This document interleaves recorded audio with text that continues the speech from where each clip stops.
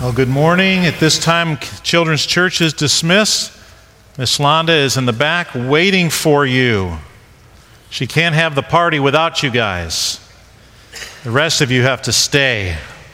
You're trapped. Today we're in Hebrews chapter 3. We're going to be looking at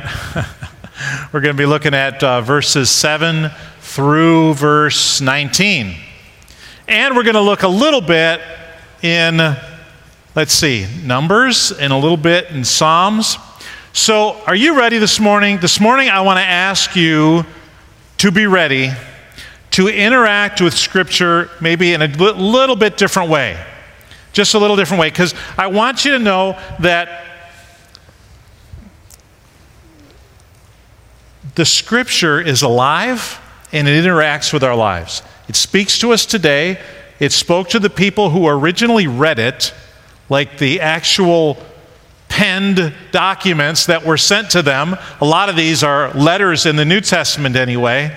In the Old Testament, well, they were all kind of scrolls, but for sure they were scrolls. And they would unscroll them and read them.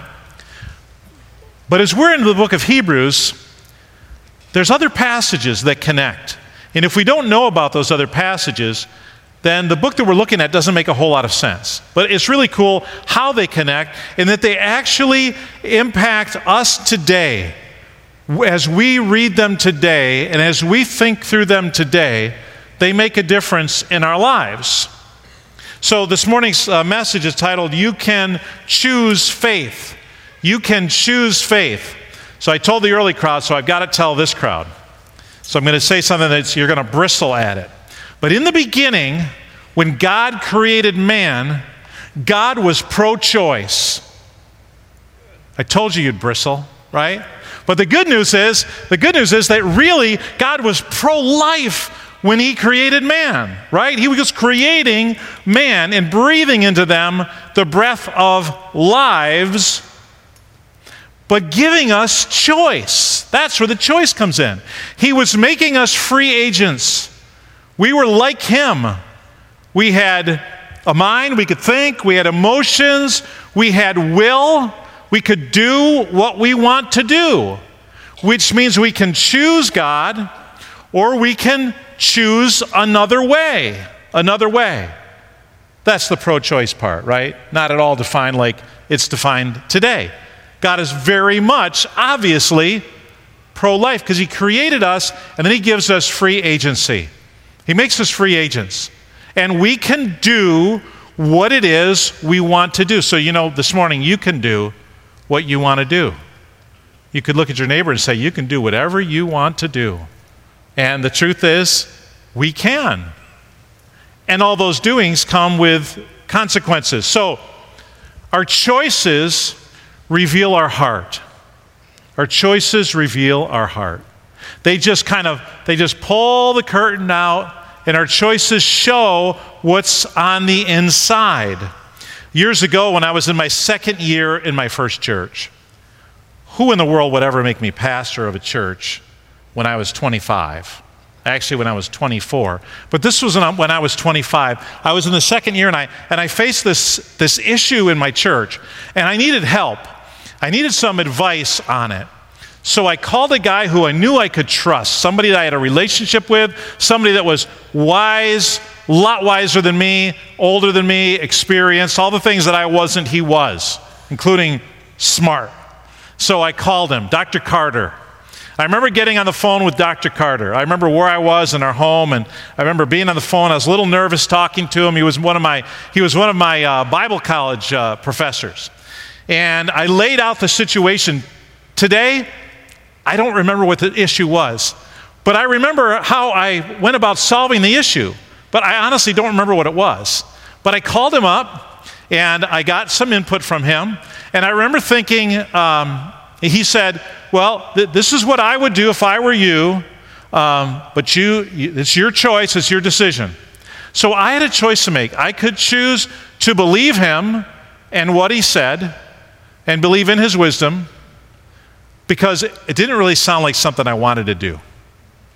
I didn't really think it was the right thing.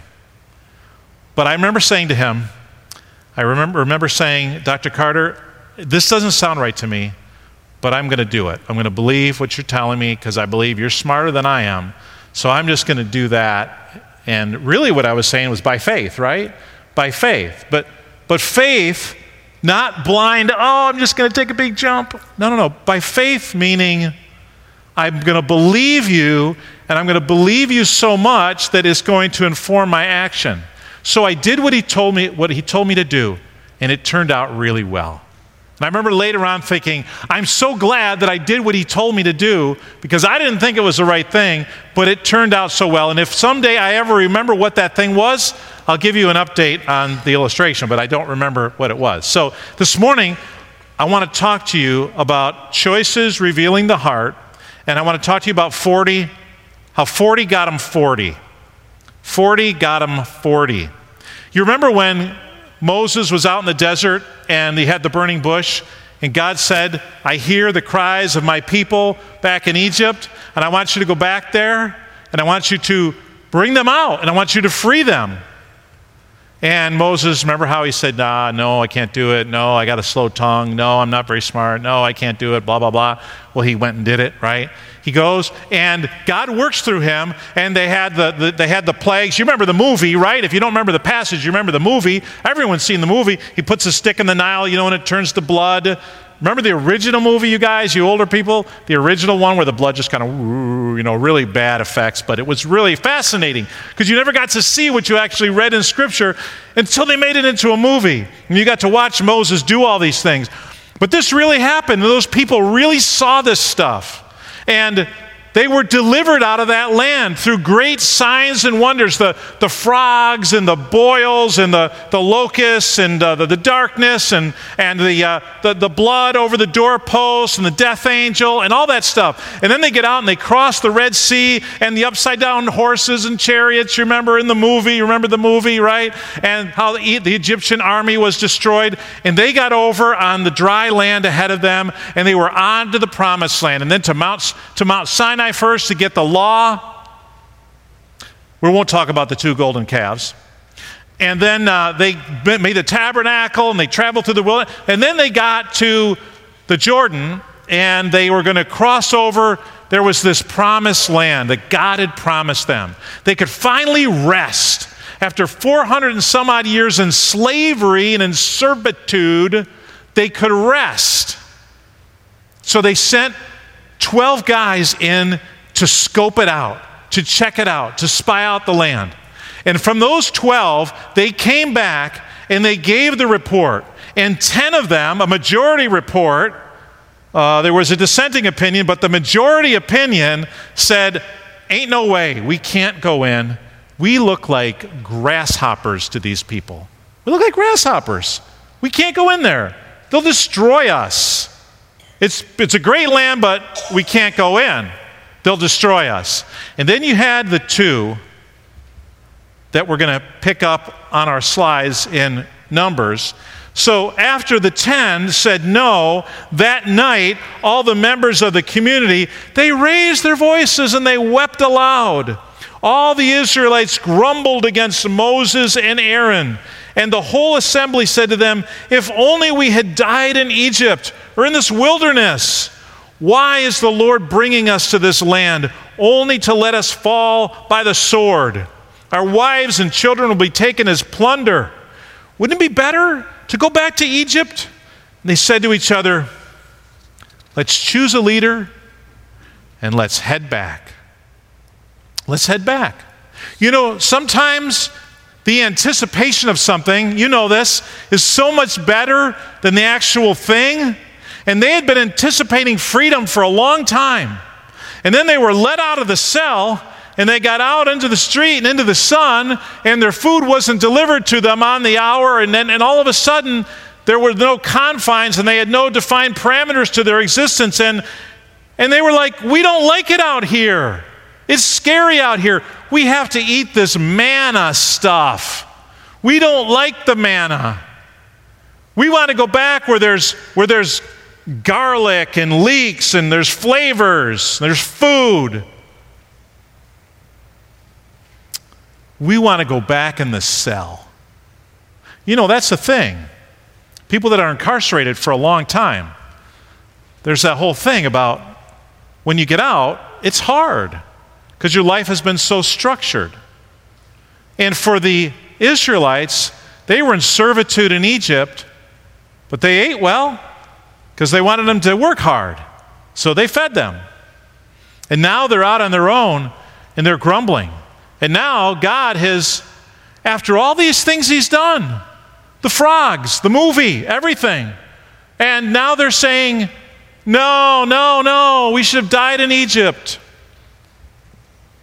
We should choose a leader and go back. We're going to retreat back to our safe, quiet place where nobody's going to bother us, where they'll stick food in between the bars for us. We want to go back to Egypt. Then Moses and Aaron were so distraught at that they fell face down in front of everybody.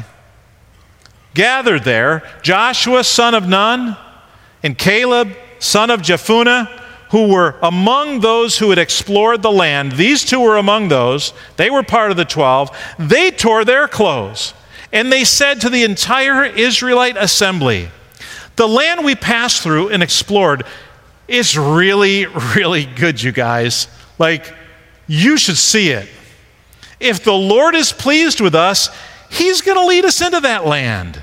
It's a land flowing with milk and honey, and God will give it to us. The Lord will give it to us. Only don't rebel against the Lord. And don't be afraid of the people of the land, because we'll devour them. Their protection is gone. We're not just going to beat them. We will devour them. They have no protection. But the Lord, he's with us. The Lord that you saw with the frogs and the movie and everything, he's with us. Don't be afraid of them." That would have been probably the best motivational speech so far of the scriptures. How do you think, how did the people respond to Joshua and Caleb? Some of you remember, some of you don't remember. Verse 10, "But the whole assembly talked about stoning them." Let's kill them. Let's not just kill them, let's stone them until they stop moving. Wow. These are people of faith. These are people who not only saw the movie, they lived the movie. They ate that Paschal lamb at the Passover. They ate the lamb. They saw the firstborn dead. They carried their firstborn out. And they wanted to stone Joshua and Caleb. Oh, such great faith. Some of us think if we could only see God, if I could just glimpse him, then I'd believe. If I could just see God, then I'd believe. The problem with God, it's a bad sentence whenever it starts like that. The problem with God is that I can't see him. Oh, really? They saw him. Go back to Exodus, is it 19? When the mountain was quaking and shaking and the lightning and the thunder, and they said to Moses, "You go talk to him. We're not going, because if we talk to him, we'll die." They had seen the glory of God. They had seen the work of God. They don't believe. They don't believe. This is the story that is the backdrop to Hebrews chapter 3, verses 7 through 19. This is the context of what the writer to Hebrews is about to say. Remember last week we said, don't retreat to the comfort and familiarity of Moses. We said that last week. Jesus is greater. Jesus is greater than your clinging to security. He's greater than your clinging to finances. He's greater than your clinging to real estate. He's greater than your clinging to relationships. He's greater than your clinging to fame, to popularity, to power. He's greater than all of that. He's greater than clinging to your good works and your good religious duties. Jesus is greater. The very last verse that we looked at last week said that Christ is faithful Moses was a servant in God's house, but Christ is faithful as the son over God's house. He's also the builder of that house. And we are his house. We're the people of God, if indeed we hold firmly to our confidence and the hope in which we glory. When our choices reveal our heart, that's when we know what kind of a heart we have. We may say that we have faith, but our choices will reveal it. Because faith starts in we say this, we really mean this when we mean that, but we point to this when we really mean that. But really these are the same, but really this isn't here, this is really up here. So it's really all up here, but we point to here. You got it? Right? Our choices reveal what's here and that's really up here. So the next verse, verse 7, he says, since we're God's people, if indeed we hold firmly to our confidence and the hope in which we glory, that's Jesus, then, verse 7, as the Holy Spirit says, today, if you hear his voice, don't harden your hearts as you did in the rebellion during the time of testing in the wilderness, where your ancestors tested and tried me, though for 40 years they saw what I did. Notice what it says here. He put them into that wilderness for 40 years. In fact, as you go into Numbers 14 and you go on in that passage, as it says, they rebelled. They said no to God. They rebelled. And God said, okay, fine. But here's what's going to happen. For every one of the days that the spies were in the land, you're going to spend a year in the wilderness. You are going to wander in the wilderness for 40 years until every one of you over the age of 20 dies. And your kids will get the land that I promised to you as my people. It's fine. No problem. Your kids are going to get the land, and you're getting 40 for 40. But then it says, though for 40 years they saw what I did. So then that 40 years, they still saw what God did. And I wonder, did they continue to be religious, or was there ever any faith? Like, they didn't get to the promised land, small p, small l for promised land. But did they get to the promised land when they died in the wilderness? I don't know. The ones that had faith.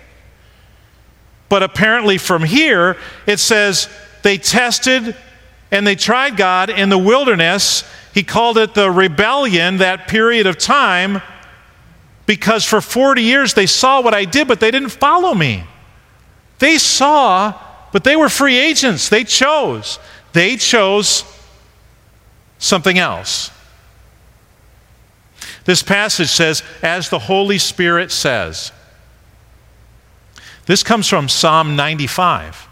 So Psalm 95, which was written, let's just say 1000 BC, was written about something that happened in, let's just say, 1400, 1500 BC. And then it's repeated again in Hebrews, which is written like, say, in 100 AD, 100-ish, whatever, first century, and read today by us in like 20 centuries later. So let's read verse 10, the rest of this section, this quote. That is why I was angry with that generation. I said, their hearts are revealed by their choices. Their hearts are always going astray. And they haven't known my ways. They haven't known my ways. So I declared on oath in my anger, they shall never enter my rest. They're not going to rest. They're not going to get into the promised land. So I thought it was interesting. If you go back to Psalm 95, and I'll read it for you if you don't have it, but in Psalm 95, this is a passage I would expect Josh to read when he gets up to lead worship. Come, let us sing for joy to the Lord. Let us shout aloud to the rock of our salvation. Let us come before him with thanksgiving and extol him with music and song. I don't know how many times as a young pastor from the King James Version, I read the first 5 verses of Psalm 95 to open a worship service. I never got to the end of the psalm.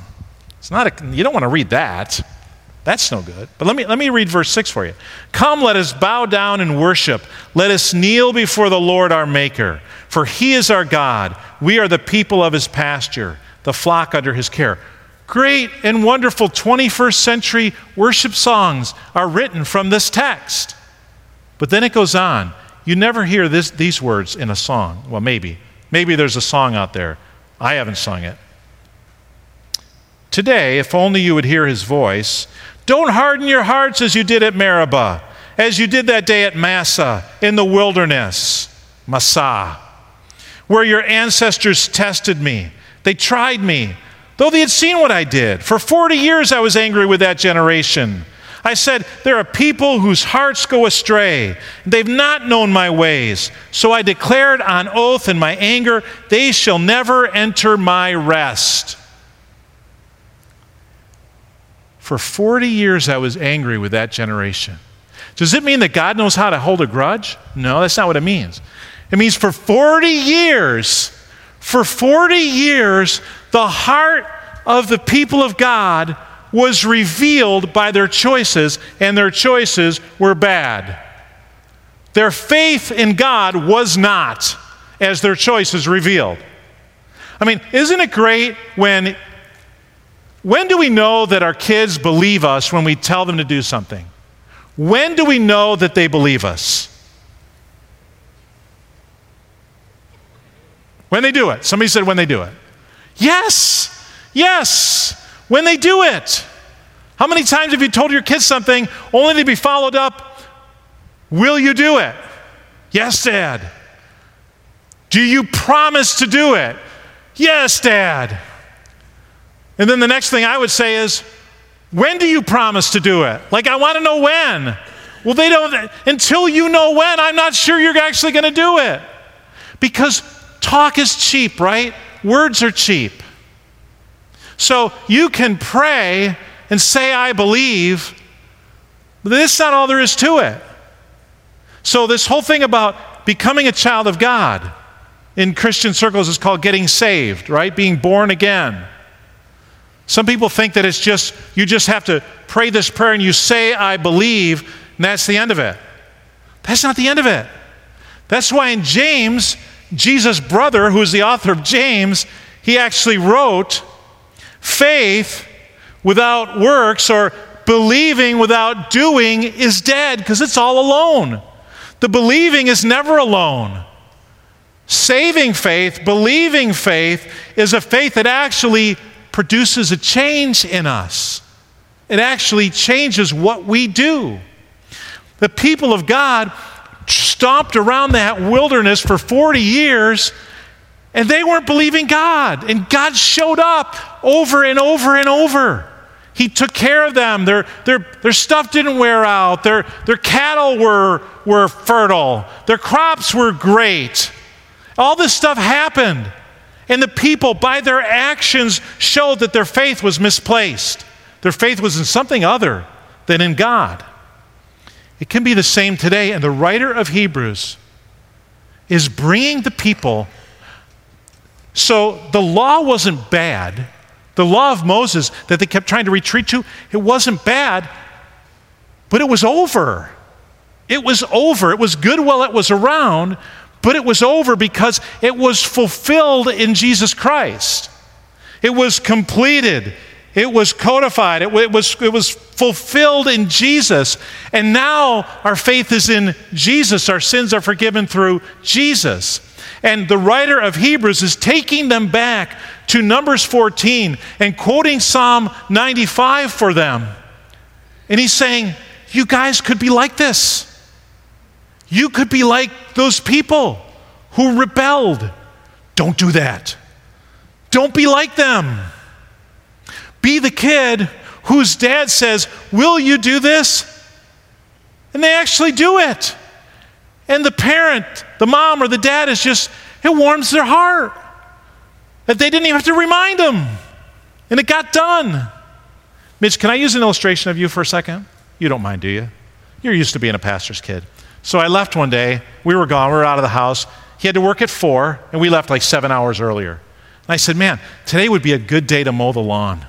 It's not raining. You got all day. Amen. Yeah. Oh, yeah, Dad. I don't think I said any more of that. I might have. So I call at 3 o'clock about something else. I called him. Here's how he answers the phone. Hi, Dad, the lawn's all mowed. Right? Right? Hi, Dad, my faith is real. Hi, Dad, my faith is real. I really believed what you said. I believed it so much that I actually did it. Thank you, Mitch. And a good parent thanks their kid. This isn't the first time I thanked him. You thank your kid, right, for doing the lawn. But he believed, and he obeyed.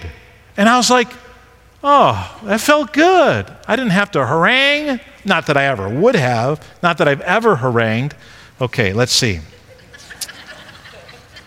Verse 12. Our choices reveal our heart.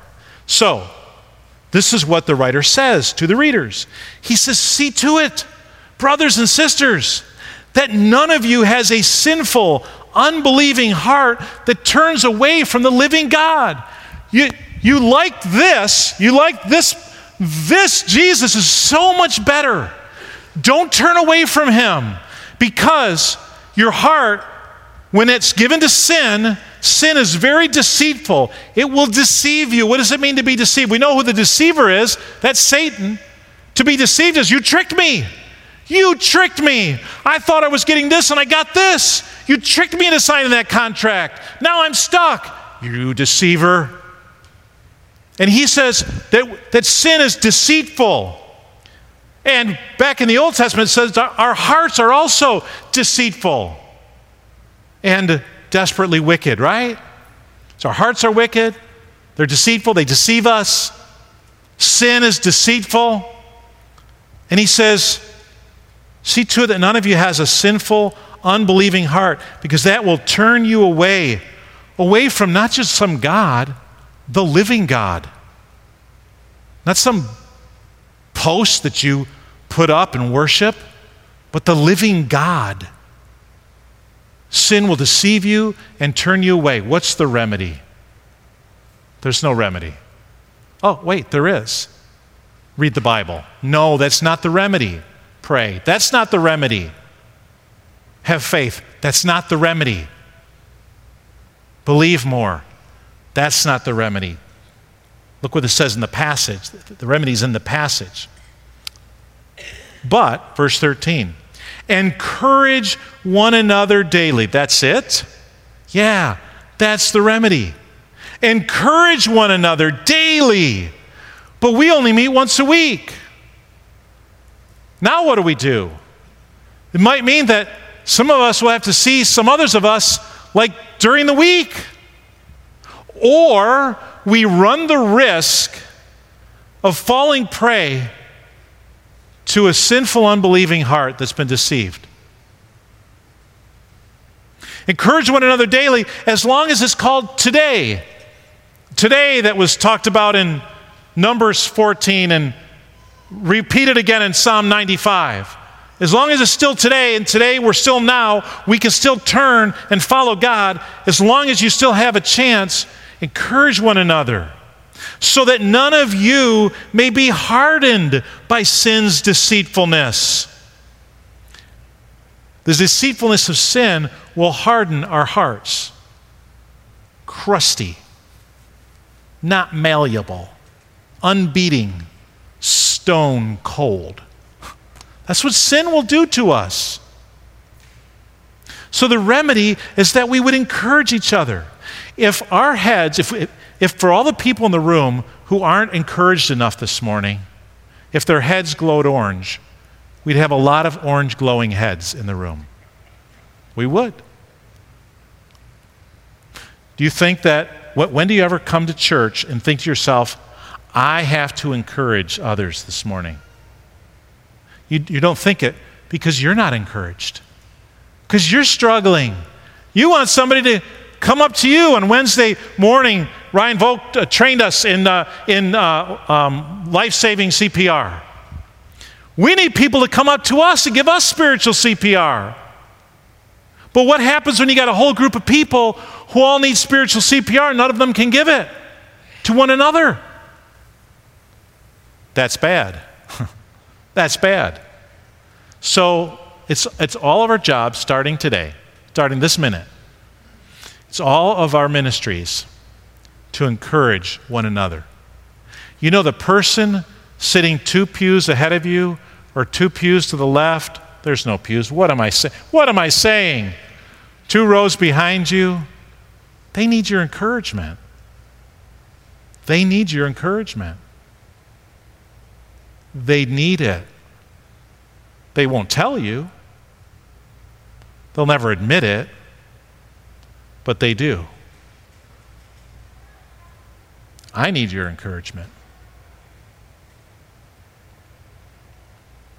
You need one another's encouragement. It's here in the Scriptures. It's the kind of a church we want to be. We want to encourage one another. As long as it's today, as long as we have a pulse, it's today. As long as there's respiration, put the little mirror in front of you, it's today, and we can encourage one another. Verse 14 says, we have come to share in Christ, if indeed we hold our original conviction firmly to the very end. As has just been said, and he says it again. In the same passage, he repeats this. Today, if you hear his voice, don't harden your hearts as you did in the rebellion. This is the 4th time at least he said it. He said it back in Numbers 14. He taught it. And then he repeated it in Psalm 95. And then he just said it in this passage, the writer of the Hebrews. And then he repeats it in a short little segment of Scripture. He says this 2 times. Today, if you hear the voice of God, if the Holy Spirit is speaking to you, don't harden your heart toward him like the people of God did way back then. Don't do it. Why does he say that? Because we can. And because we might. And in a crowd of this size, because some of us are. You know, the longer you walk with God, the more you realize you got junk. As I said to somebody this morning after the first service, the brighter the light, the more dirt you can see. The closer you get to God, you don't think, the closer I get to God, I'm doing good, I'm doing fine, I'm doing just fine. No, the closer you get to God, you're like, God, help me. Like in the Gospels where the guy comes and says, God, have mercy on me, a sinner. So don't harden your heart.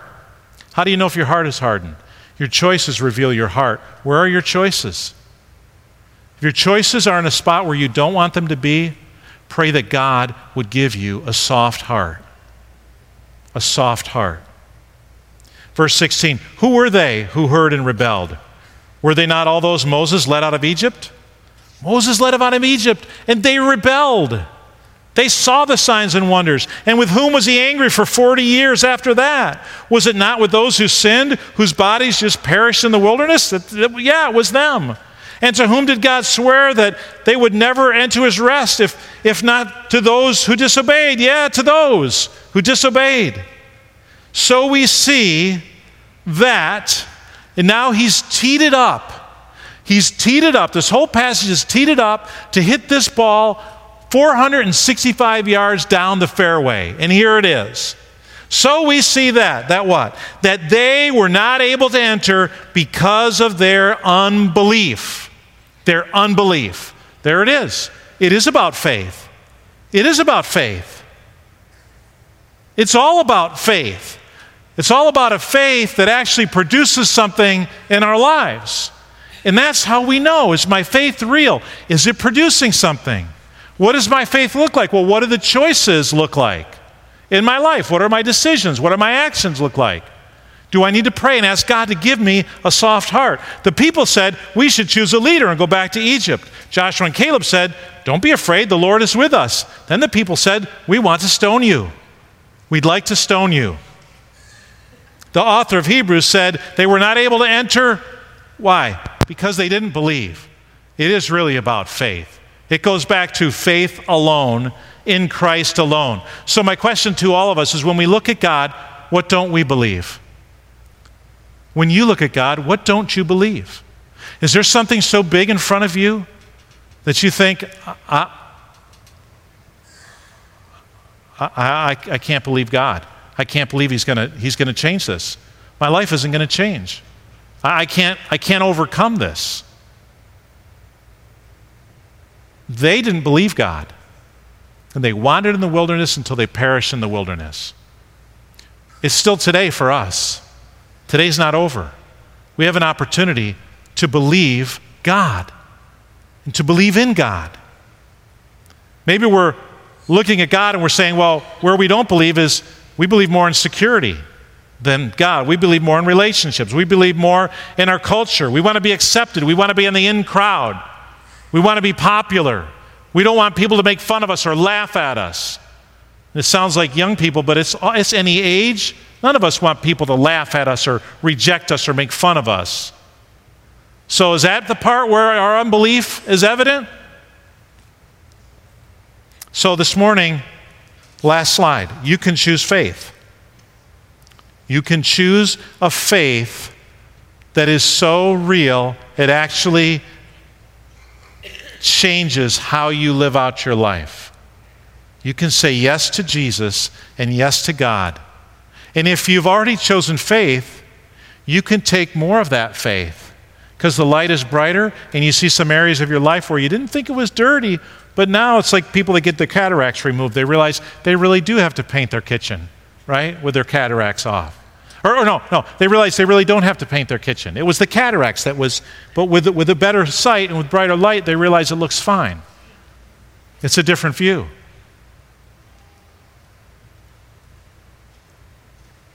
You can choose faith. You can choose to believe God. Jesus is greater. Will you choose Him? Will you choose God? Will you choose Jesus? Again, don't go back. Don't go back. Don't retreat. Don't retreat. That store's closed. Whatever it is for you, relationship, security, fame, position, power, money, land, whatever it is, that's closed. You can't do business back there anymore. There's only one store open. It's Jesus 24/7. He's the only one that's open. Let's pray. Lord Jesus, thank you. Thank you for dying on the cross for our sins. Thank you for having victory over death and proclaiming yourself as Lord. Thank you for being the King over all the earth. And thank you for being the King of our lives. Lord, I pray that you would help each one of us through the influence and working and compassion and kindness of the Holy Spirit in our hearts. You would help us to believe you so much that we do what you want us to do. Believe you so much that we're able to love and to serve, that we're able to sacrifice and to help, that we're able to encourage one another, and not wait until the car of someone's life breaks down before we stop alongside the road to help them, but that we would help them as we find them going along the road of life with us. That we would be an encouraging family of believers, knowing that all of us need to be encouraged to avoid the deceitfulness of sin. Lord, help us this week as we go from here to be faithful to you, to love you and to love others. In Jesus' name, amen.